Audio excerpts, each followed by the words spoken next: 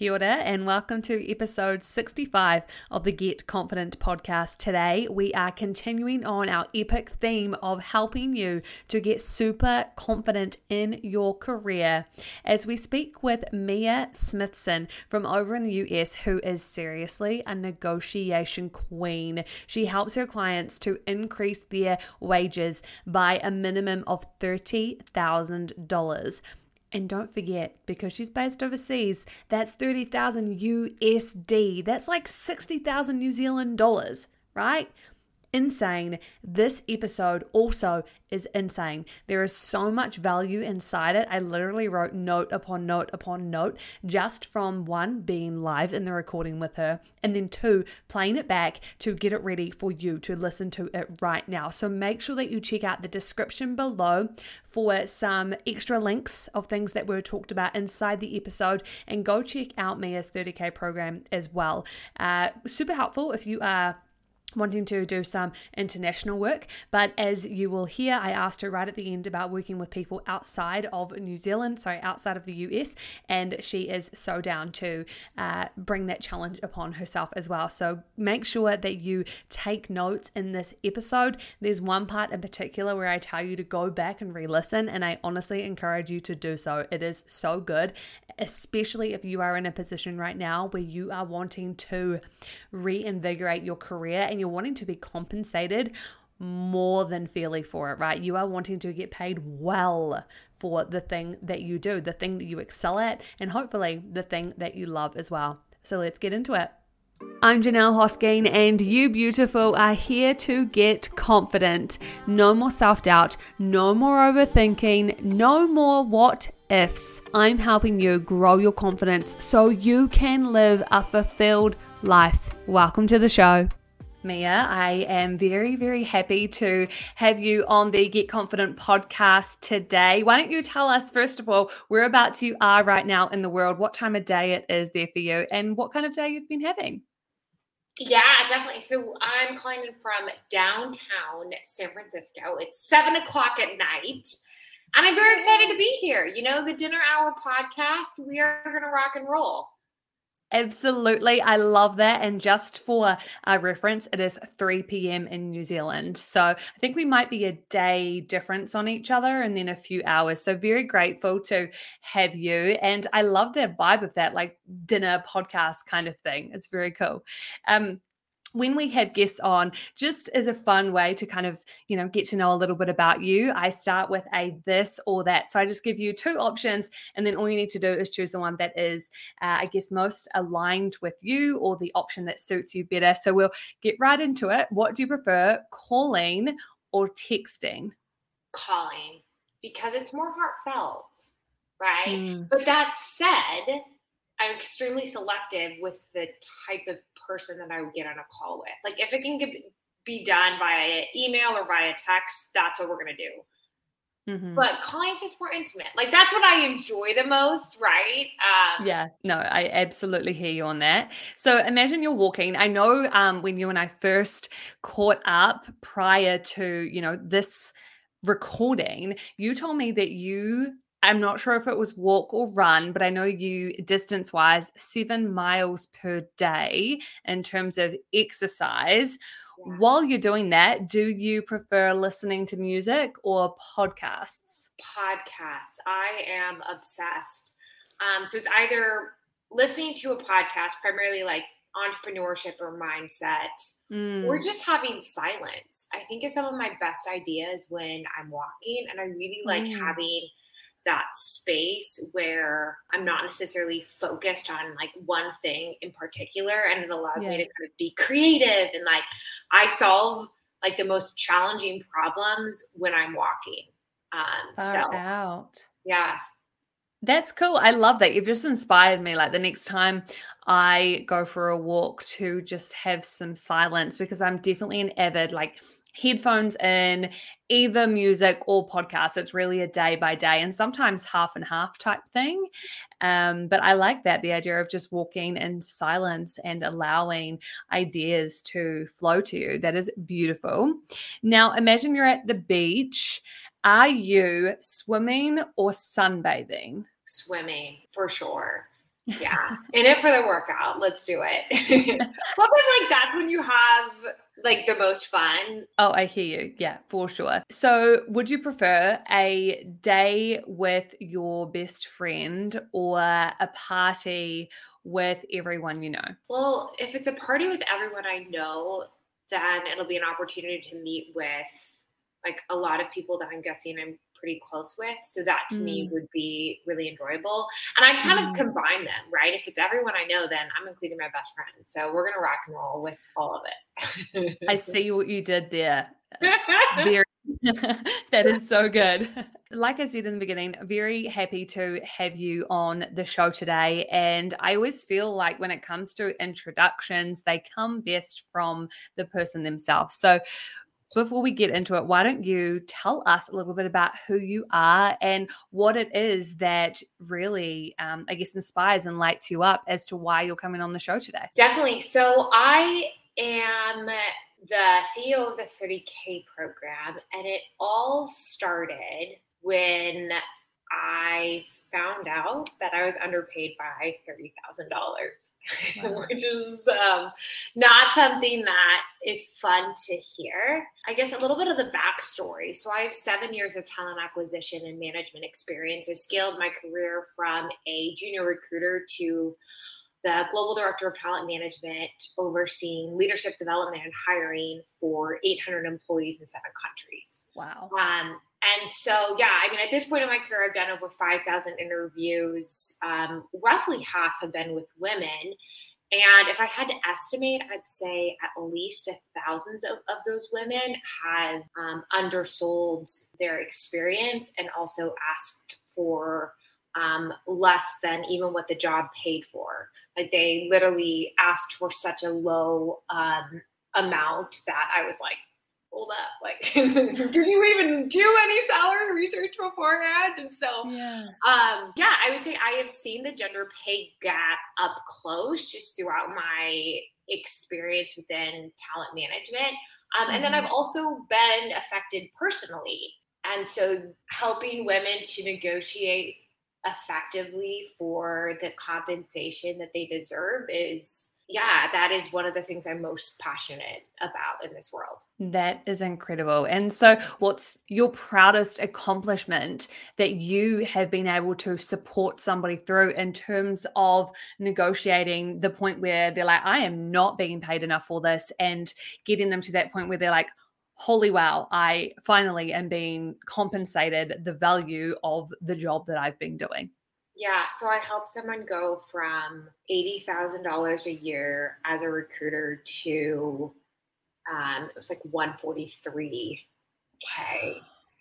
Yeah, and what's fascinating is that the person was a senior recruiter before, and their new job title was also a senior recruiter. So the person was working in staffing. I helped them transition to corporate. So that's part of it. And then the other part of it is they hadn't negotiated effectively when they started that role, right? And Mm, so they were underpaid in that current role, and then I helped them to get a job at a company that paid in like the 50th percentile of salaries. And I know what you're thinking, like 143, how is that in the 50th percentile? Recruiters can earn a mm, lot.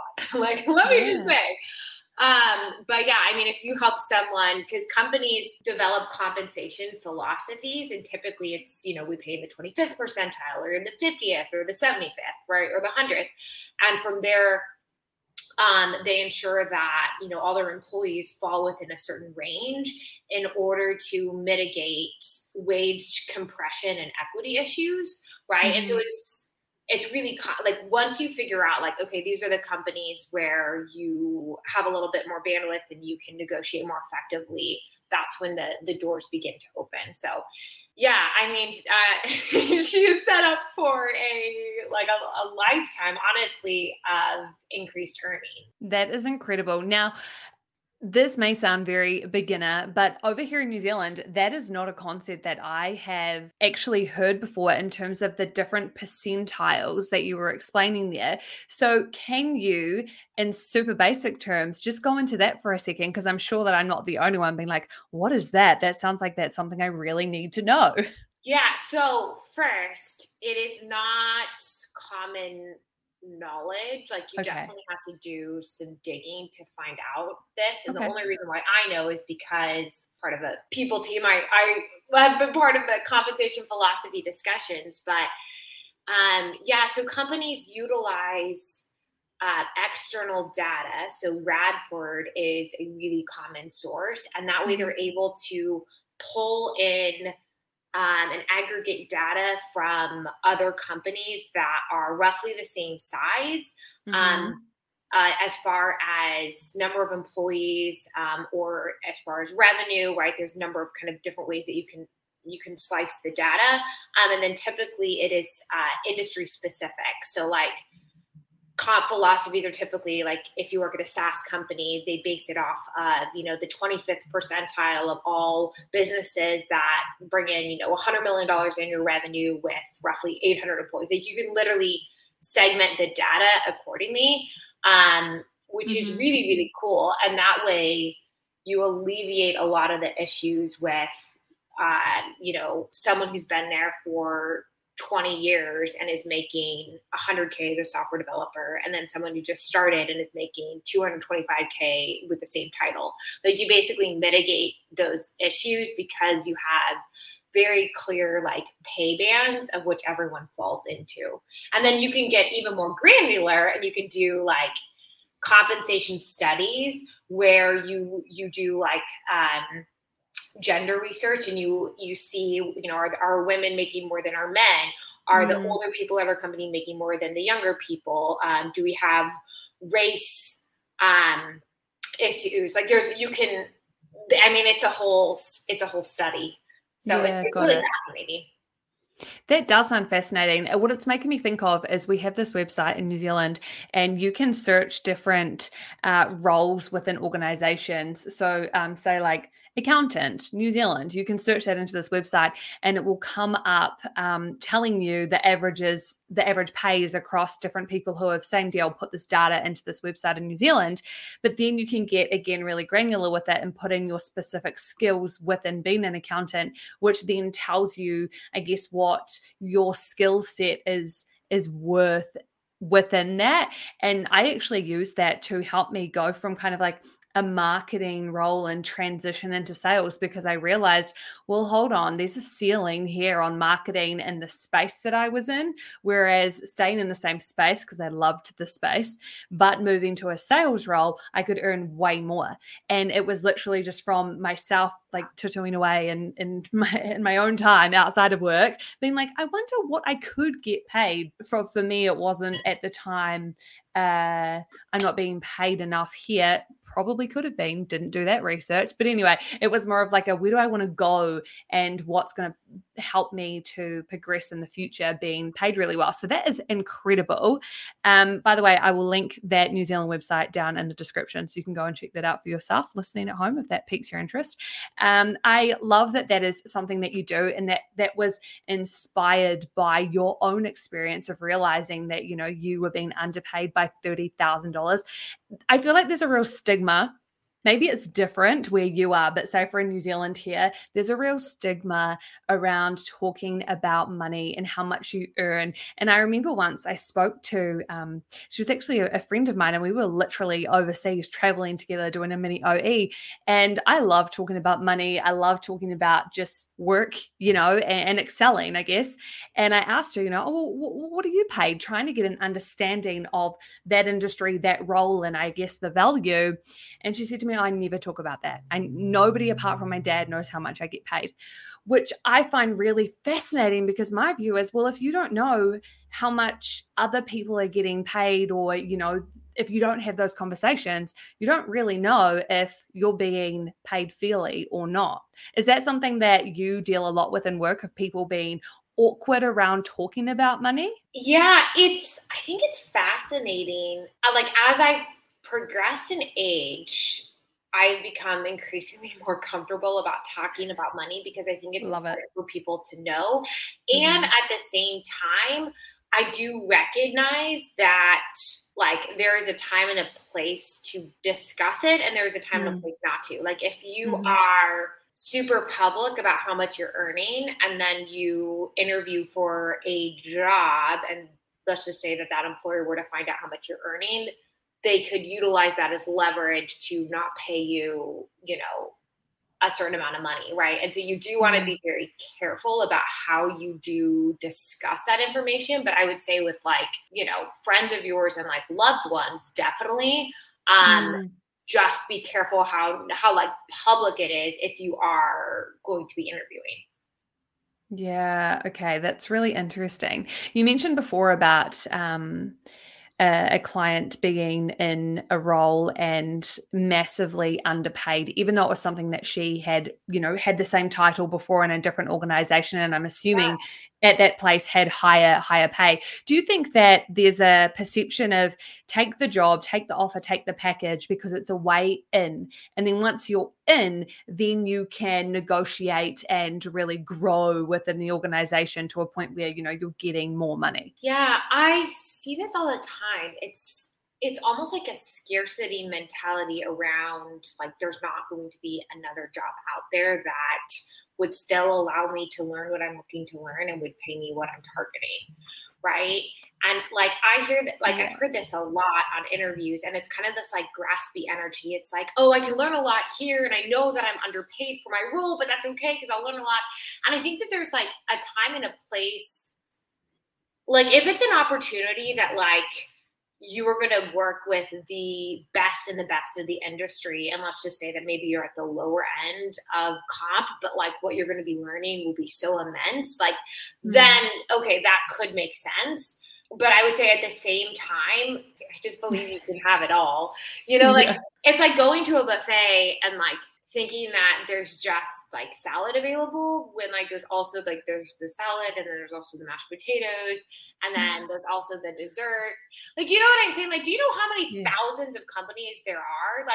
Or hundreds of that. It's crazy how many companies exist out there. And so as long as you're dialed in and what you're looking for, the learning experience that you're looking for, and then also the comp, you can find it. You're just are going to have to get comfortable with rejections, but you can get that. Does that make sense? Yeah, it totally does. And I love the idea that you clearly see employment from a lens of a person coming to this place within this time and space in their career to learn, to help them progress. Whereas I feel like lots of people, the first thought is just putting food on the table kind of thing, and not even having that focus or that intention around what am I going to get out of this other than the obvious of some money, but how am I going to learn? How am I going to grow and evolve within yourself and your career? And then there's also the whole team culture conversation as well when it comes to going to an organization. That literally does make me think of a buffet. There's so much that does go into it. So when do you think is the best time to negotiate? Yeah, so I would say it depends, right? If you're negotiating for a promotion a year in advance and planning out what key metrics that you'll be delivering upon in order to, get whatever promotion it is that you are targeting, right? If it's a new job, at the very beginning of your job search, outlining the criteria, your yes criteria, right? Maybe it is, you need to be able to pick up your kids in the afternoon from these specific times. It could be, I don't know, a certain amount of vacation, a certain growth opportunity. Maybe it's really important to you that you gain, experience in demand gen from the industry expert of demand gen, right? And then whatever comp it is, what is your yes comp number? And then being really adamant about it, this is your non-negotiable. And then from there, developing what's called a BATNA, or best alternative to a negotiated agreement. And this is where you're not just I'll apply to just one or two places. You have a very cohesive strategy where you're applying to at least 3 or more jobs per day, right? And that way you have multiple offers that you're getting right around the same time. And now you're able to go in there with an abundance mentality as opposed to scarcity. And you're able to negotiate confidently and effectively, and also utilize offers as leverage, right? Leverage, for sure. Oh my gosh. Honestly, Mia, that is so good. I have a client right now who's looking for employment. And in our most recent session together, I said to her, you need a set time every day. Like she's actually in between employment completely. So her only focus or time priority right now is to find employment. So you can imagine there's a whole day worth of time there every single day. And so I was sharing with her as part of homework, like every single day you should be applying for jobs. And my advice was also around that 3 to 5 as well, because it's enough and it's giving you practice and it's, experience of the applying where you're doing the CV and then creating the custom cover letter or however you need to do it, whatever the organization's requiring. But then also it's giving you that experience of rejection and that it's okay, there's something else, it's all leading you towards that thing. So I just feel like that's a little win there, knowing that coming from you, a negotiation expert all around employment. I'm like, yes, my confidence coaching little tip there to her was a tick. Okay, so first, you are spot on, like 100% with like the number of applications per day and having a concrete strategy. So we teach what's called the cake method, which is where you have the cake pan, which is where you set up 3 or more job alerts on your favorite job board. Mm-hmm. Then you have the cake, which is applying to 3 or more jobs a day. Mm-hmm. And then you have the icing, which is where you contact 3 or more people per week who are decision makers for the job you just applied. Wow. And this takes, on average, right? So the cake pan is a one and done, 30 minutes, one time. The cake is 30 minutes to find and apply to each job. So that's approximately 10.5 hours per week. And then we have the icing, right, which is 30 minutes per decision maker that you reach out to. That's 1.5 hours per week. Altogether, we're looking at 12 hours per week. Like, that is doable.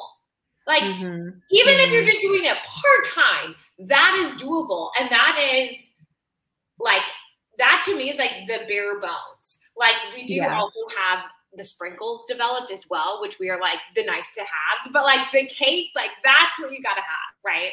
Absolutely. And I think the idea of having your minimums, like you say, with having the cake, and this is what you should do or what's advised to do every single day. But what I shared with my client was like, give yourself X amount of time per day where you're going through, you're searching, you're then starring, and then you're applying for the best 3 to 5 out of those ones, the one that, like you said, suits your yes, but then stop. And that's from the perception of like, don't get obsessive, don't, drain yourself, don't get burnout from doing it. And also don't get in that negative mindset of like, I've been spending all day, every single day trying to find jobs and it's just not happening. It's like, go live a life too, like go interact with some humans and you never know, something else good might come from that too. Yeah, you're spot on. I mean, it's all about like your mindset at the end of the day. Like if you are overworking because of scarcity, because you're like, I don't know how long it's going to take for me to find a job and blah, blah, blah, blah. Like you got to be onto yourself, with like your reason for the action that you're taking. And so I think it's really important actually before you do any task is like really centering yourself and maybe even like giving yourself a hug. Like if you're having a rough day, give yourself a quick hug and be like, hey, we're going to make it through this. We got this, right? And then you enter into it with like a calm state. And then you're able to take action from a place of abundance as opposed to this kind of rushed energy. Because when you have that rushed energy, you start to like take graspy action. And what I mean by that is you start applying to jobs that are your maybe jobs. Right? It's like the job that you're like, that you wouldn't really be happy if they hired you. But because you are so scared that you won't have a job or that you won't have a job soon, you just apply to it, right? Like it's about, I think, honestly, centering your mind before you take action is really, really key. Definitely. I love that. So like this client in particular that I have been talking about, she wakes up in the morning, does her morning routine, exercises, meditates, journals, and then applies for jobs. So it's like you're totally priming and getting yourself ready for that positive mindset. And then you've just got this great energy going into it. That is awesome. Do you think, or what do you find in your experience around people applying for new jobs while they already have a job, or applying for jobs from a position of having no job? Like, is there a preference? Is there one that's easier than the other, even if that's just from a mindset or an energy perspective? Like, what would you say about that? That's a great question. And this is going to be a controversial or controversial statement, I would say. Your circumstance, you may not have control over, right? If you're recently laid off, or if you have a job and maybe you don't love it, I think the most important thing is to focus less on the specific circumstance and more about what you're doing about the circumstance. You know what I'm saying? Like, if you think that it is a con that you were laid off and that means that you're less desirable to an employer, then you're going to go in there less confident. And if you think that you're super depressed because you hate your job and you're applying to new jobs, and you have kind of this like ho-hum attitude about it, and you're like, my life sucks, I hate my job, I'm trying to find a new one, then it's probably going to be really hard, right? So like, who really cares what the circumstance is? Like, if you have a job, if you don't have a job, like, regardless, it's about what you can do in the present and how you can get your mind right to go in there confidently. Because at the end of the day, like, if you think it's a big deal, if you think it's a big deal that like XYZ happened and you kind of show that to a recruiter, they will notice that right off the bat, because they'll notice that your confidence isn't quite there. What are some ways that you can, like you say, in either situation, no matter what it is, you just want a new job? What are some ways you can get your mind right and prime yourself for, let's say, energetically receiving and bringing that job to you? I think it's shifting from a energy of getting to an energy of giving. Right? So when you're applying to a job, you're applying to provide value, to make the world a better place. And that's pretty inspirational. That's pretty exciting. And so when you wake up, like, imagine the change of which you'll bring within that new job, right? Let's just say that you work in marketing and like you with a demand gen, right? And you, you have a background of helping a company earn, $3 million extra a year. And because of that, they're able to serve even more clients, and it's made just a massive impact. And when you think through like the people of which you're going to be able to help, like, I think that is how you can kind of get outside of yourself and like your own needs. And that's when you'll really be able to have a really confident, clear conversation, because it's not about like this graspy I need. It's more about like, how can I give? How can I serve? And like, that's attractive. Like, everyone wants to hire the person who's the giver, right? Like, that's pretty sexy. Yeah, you are so right. And that absolutely, that perspective is exactly what I used and switched myself into along this self-employment journey of transitioning from being an employee into wanting to be fully self-sufficient in creating my own income. And there was a little bit of a phase there where I was living off savings, and every single dollar being earned was going back in, and the savings were just like dwindling down. And so there was this really short time where I had this mindset of like, crap, I need to get more clients. I need to, this. And it was that like, what can I get?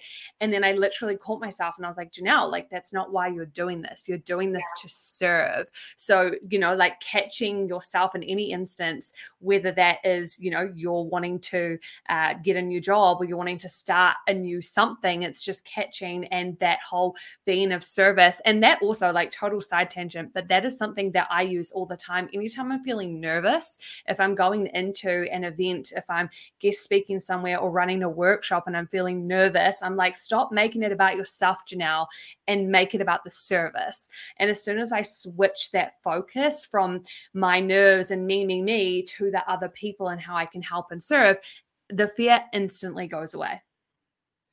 That's so profound, honestly.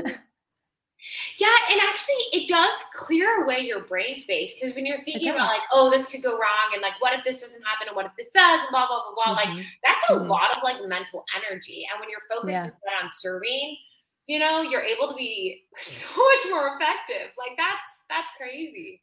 And also at the end of it, right? If you walk away thinking the audio for that sucked, or oh, the PowerPoint didn't work out properly, or someone asked me a question and I definitely was put on the spot and didn't answer the best way or whatever. It's like, well, at the end of the day, did you serve the mission of serving? Yeah, I gave it my best, and I'm a human, like nothing's ever going to be perfect. And that then allows you to take that extra pressure off yourself. So I'm so glad you brought that up and that we were able to carry that through, because that is so right. This intention, right? Taking the intention off, I need to put food on my table, or I need to what can I give? Yeah. Oh my goodness. Yeah. Make sure you replay that past like 5-minute conversation, because it was so, so good. So when it comes to being in careers, what do you think the concept of imposter syndrome has to play in keeping people small and not going after the compensation that the role is valued at? I see this all the time. Mm-hmm. And actually, I personally have dealt with imposter syndrome. I got 3 promotions within a year, which is insane. So good. Not kidding you. It was like every 3 to 4 months, I was like, okay, I have no idea what I'm doing in this new role. I am so scared, and we're going to do this anyway. So I will say firsthand, if you are experiencing imposter syndrome, yeah, I relate to you 100%. I think it keeps you playing small, because once again, it's a focus on you and not being good enough. And when you have that mentality of like, I am not enough, you are not going to negotiate, right? And you will probably not get aim to get a higher paid job, work to get that promotion, if you don't believe you're enough. Absolutely. So that's equating imposter syndrome and your own personal self-esteem, self-confidence, self-belief together. It's like if you have that dialed in, your own self-confidence, self-belief, self-esteem, then you're less likely to have imposter syndrome. Is that what you're saying? Yeah, that's exactly it. So one of the big themes that I notice is that especially women tie their personal worth to their business worth, right? So if they they're an amazing person and they're doing great, if they get that raise, if they get that new job, if they get whatever it is professionally that they're targeting, and then their worth diminishes if they don't. And when you actually can separate them and say look, I'm 100% worthy as a person. I'm worthy of love. I'm worthy of everything. And that's different than my worth in the business world. I think that's truly where power lies. That is exactly why I'm very intentional and very careful about my wording. And throughout this whole episode, anytime we're talking about money and compensation, I am trying really intentionally to not tie it to your own value, because your own value is infinite. You are incredible. Yeah. That doesn't mean you're going to get paid squillions at your job just because, you should be getting paid for what the role is worth. And so I love that you touched on that, because that is such an important thing. I hear people all the time, whether that's friends or clients, saying, I'm not being paid what I'm worth. And I have to do what you just did and say, it's not about you. It's not about your worth. And you're doing yourself a disservice by attaching those two together. But I feel like over the past few years, it's kind of become, I want to say a buzzword type thing where, people have somehow just naturally started tying those two things together. And so obviously you and I are now out there re-separating them, being no, they're two different things. Yeah. And I think, so Glassdoor recently had a campaign and it was negotiate for your worth. And it was interesting because I saw it and I was negotiate for your worth. Well, that's not your worth, right? Yeah. You can't negotiate for your worth. You can negotiate for, whatever salary that is, or whatever you're targeting, but it's not your worth as a human. And so I think that that's part of the issue is the advertisements that we're seeing are all around this whole concept of negotiating for quote unquote your worth. And what are some ways you think that I guess, are practical ways that we can try and separate out those two things, like your worth from the worth of the role that you're going for. One for me, straight off the bat, is doing what you and I spoke about earlier, and actually going and researching your credentials or your skill set, your job title online, and finding out some data points on what the actual roles could be worth, to give some context. Is there anything else that comes to mind? Okay, so therapy for me has been hugely helpful in like separating the two. Yeah, because then you can like, oftentimes there is like deeper beliefs and like things that happen in your childhood that are looped into it. So that, and then salary research can be very valuable to do. One thing I found fascinating, there's a job board named OTTA. There's roughly 500,000 US based job users, and over 50% are female. And in order to enter into the job board, you have to put the salary that you're targeting. And across every role and across every industry, women put roughly 17% less as their target salary than men. So that is really, really fascinating, because it shows that it's not the employers who are like, look, let's just pay all the women less than the men. It's actually the women who are like, look, I need to be making I'm targeting 17% less. And so look, if you are a woman, like, think about that number and then increase that by 17%. At least that's what the study show. Far out. Because what's the worst that can happen, right? The worst that can happen is somebody asks you, what do you expect to be compensated? And you say a number that's insanely high, 20-30% more than what you're currently being paid, for example, and they say, hey, sorry, that's actually not in our budget. You then have the choice to either negotiate with them a little bit, or to say, hey, cool, this role's not for me. My mother is literally applying for new jobs at the moment, and I'm just so in awe of her. She's having interviews left, right, and center. Like, she's in a very she's in healthcare, which is really prominent, right? We need healthcare workers right now, and she's having so many interviews. And she was having an interview, which I knew she was in, and she literally, so let's say her interview was 10 a.m. My mum called me at 13 minutes past 10. So it was like this really, really short time after she was supposed to be in this interview. And in my mind, I was instantly thinking, oh my God, what happened? Like, could she not find a car park? Did she miss the interview? Did she get the wrong day? Like, what's going on here? And she said, yeah, I walked out of the interview.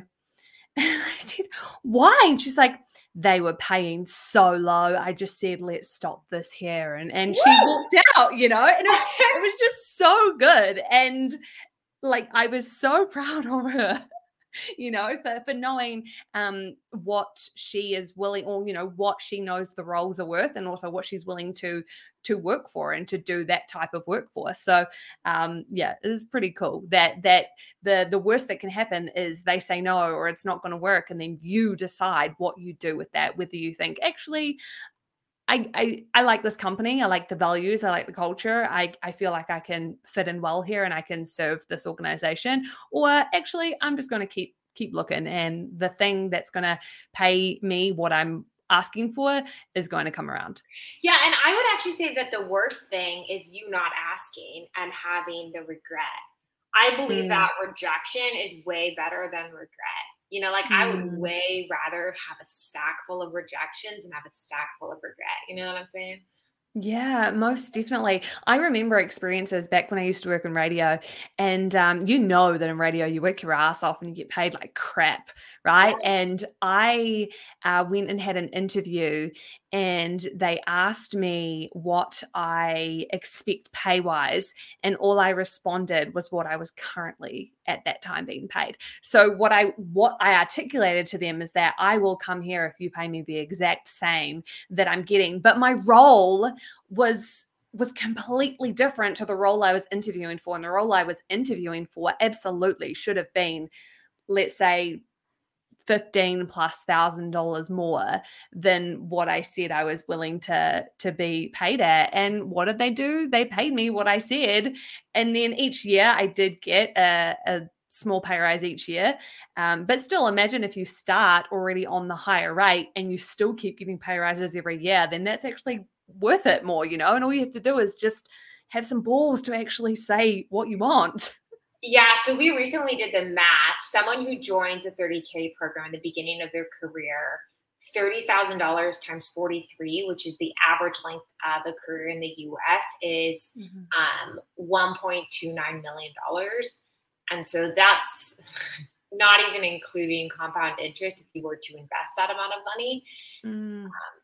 So yeah, it is pretty profound, the impact of effective negotiation if you do it right.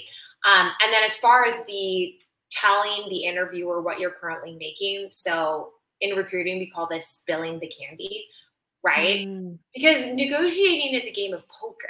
And so if you just like give all of your cards, that makes like, then all of a sudden they have all of the power, right? And like from a federal perspective, employers are not actually able to even ask what someone is making. So a candidate would never, ever be required to disclose that information. And if they are, you should alert someone because by law, they're not supposed to ask you.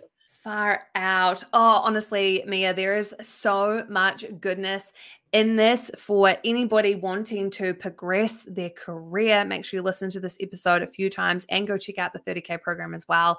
That sounds incredible. Do you have many people working with you that are outside of the US? We are primarily in the US right now, but we're open. If you're in a different country, reach out anyways. I love it. That is so cool. Thank you so much for your time being on the show today. Go check out the description below because I have got links there so that you can go and check out Mia and follow the 30K program. Thank you for your time. Thank you. It's been a blast.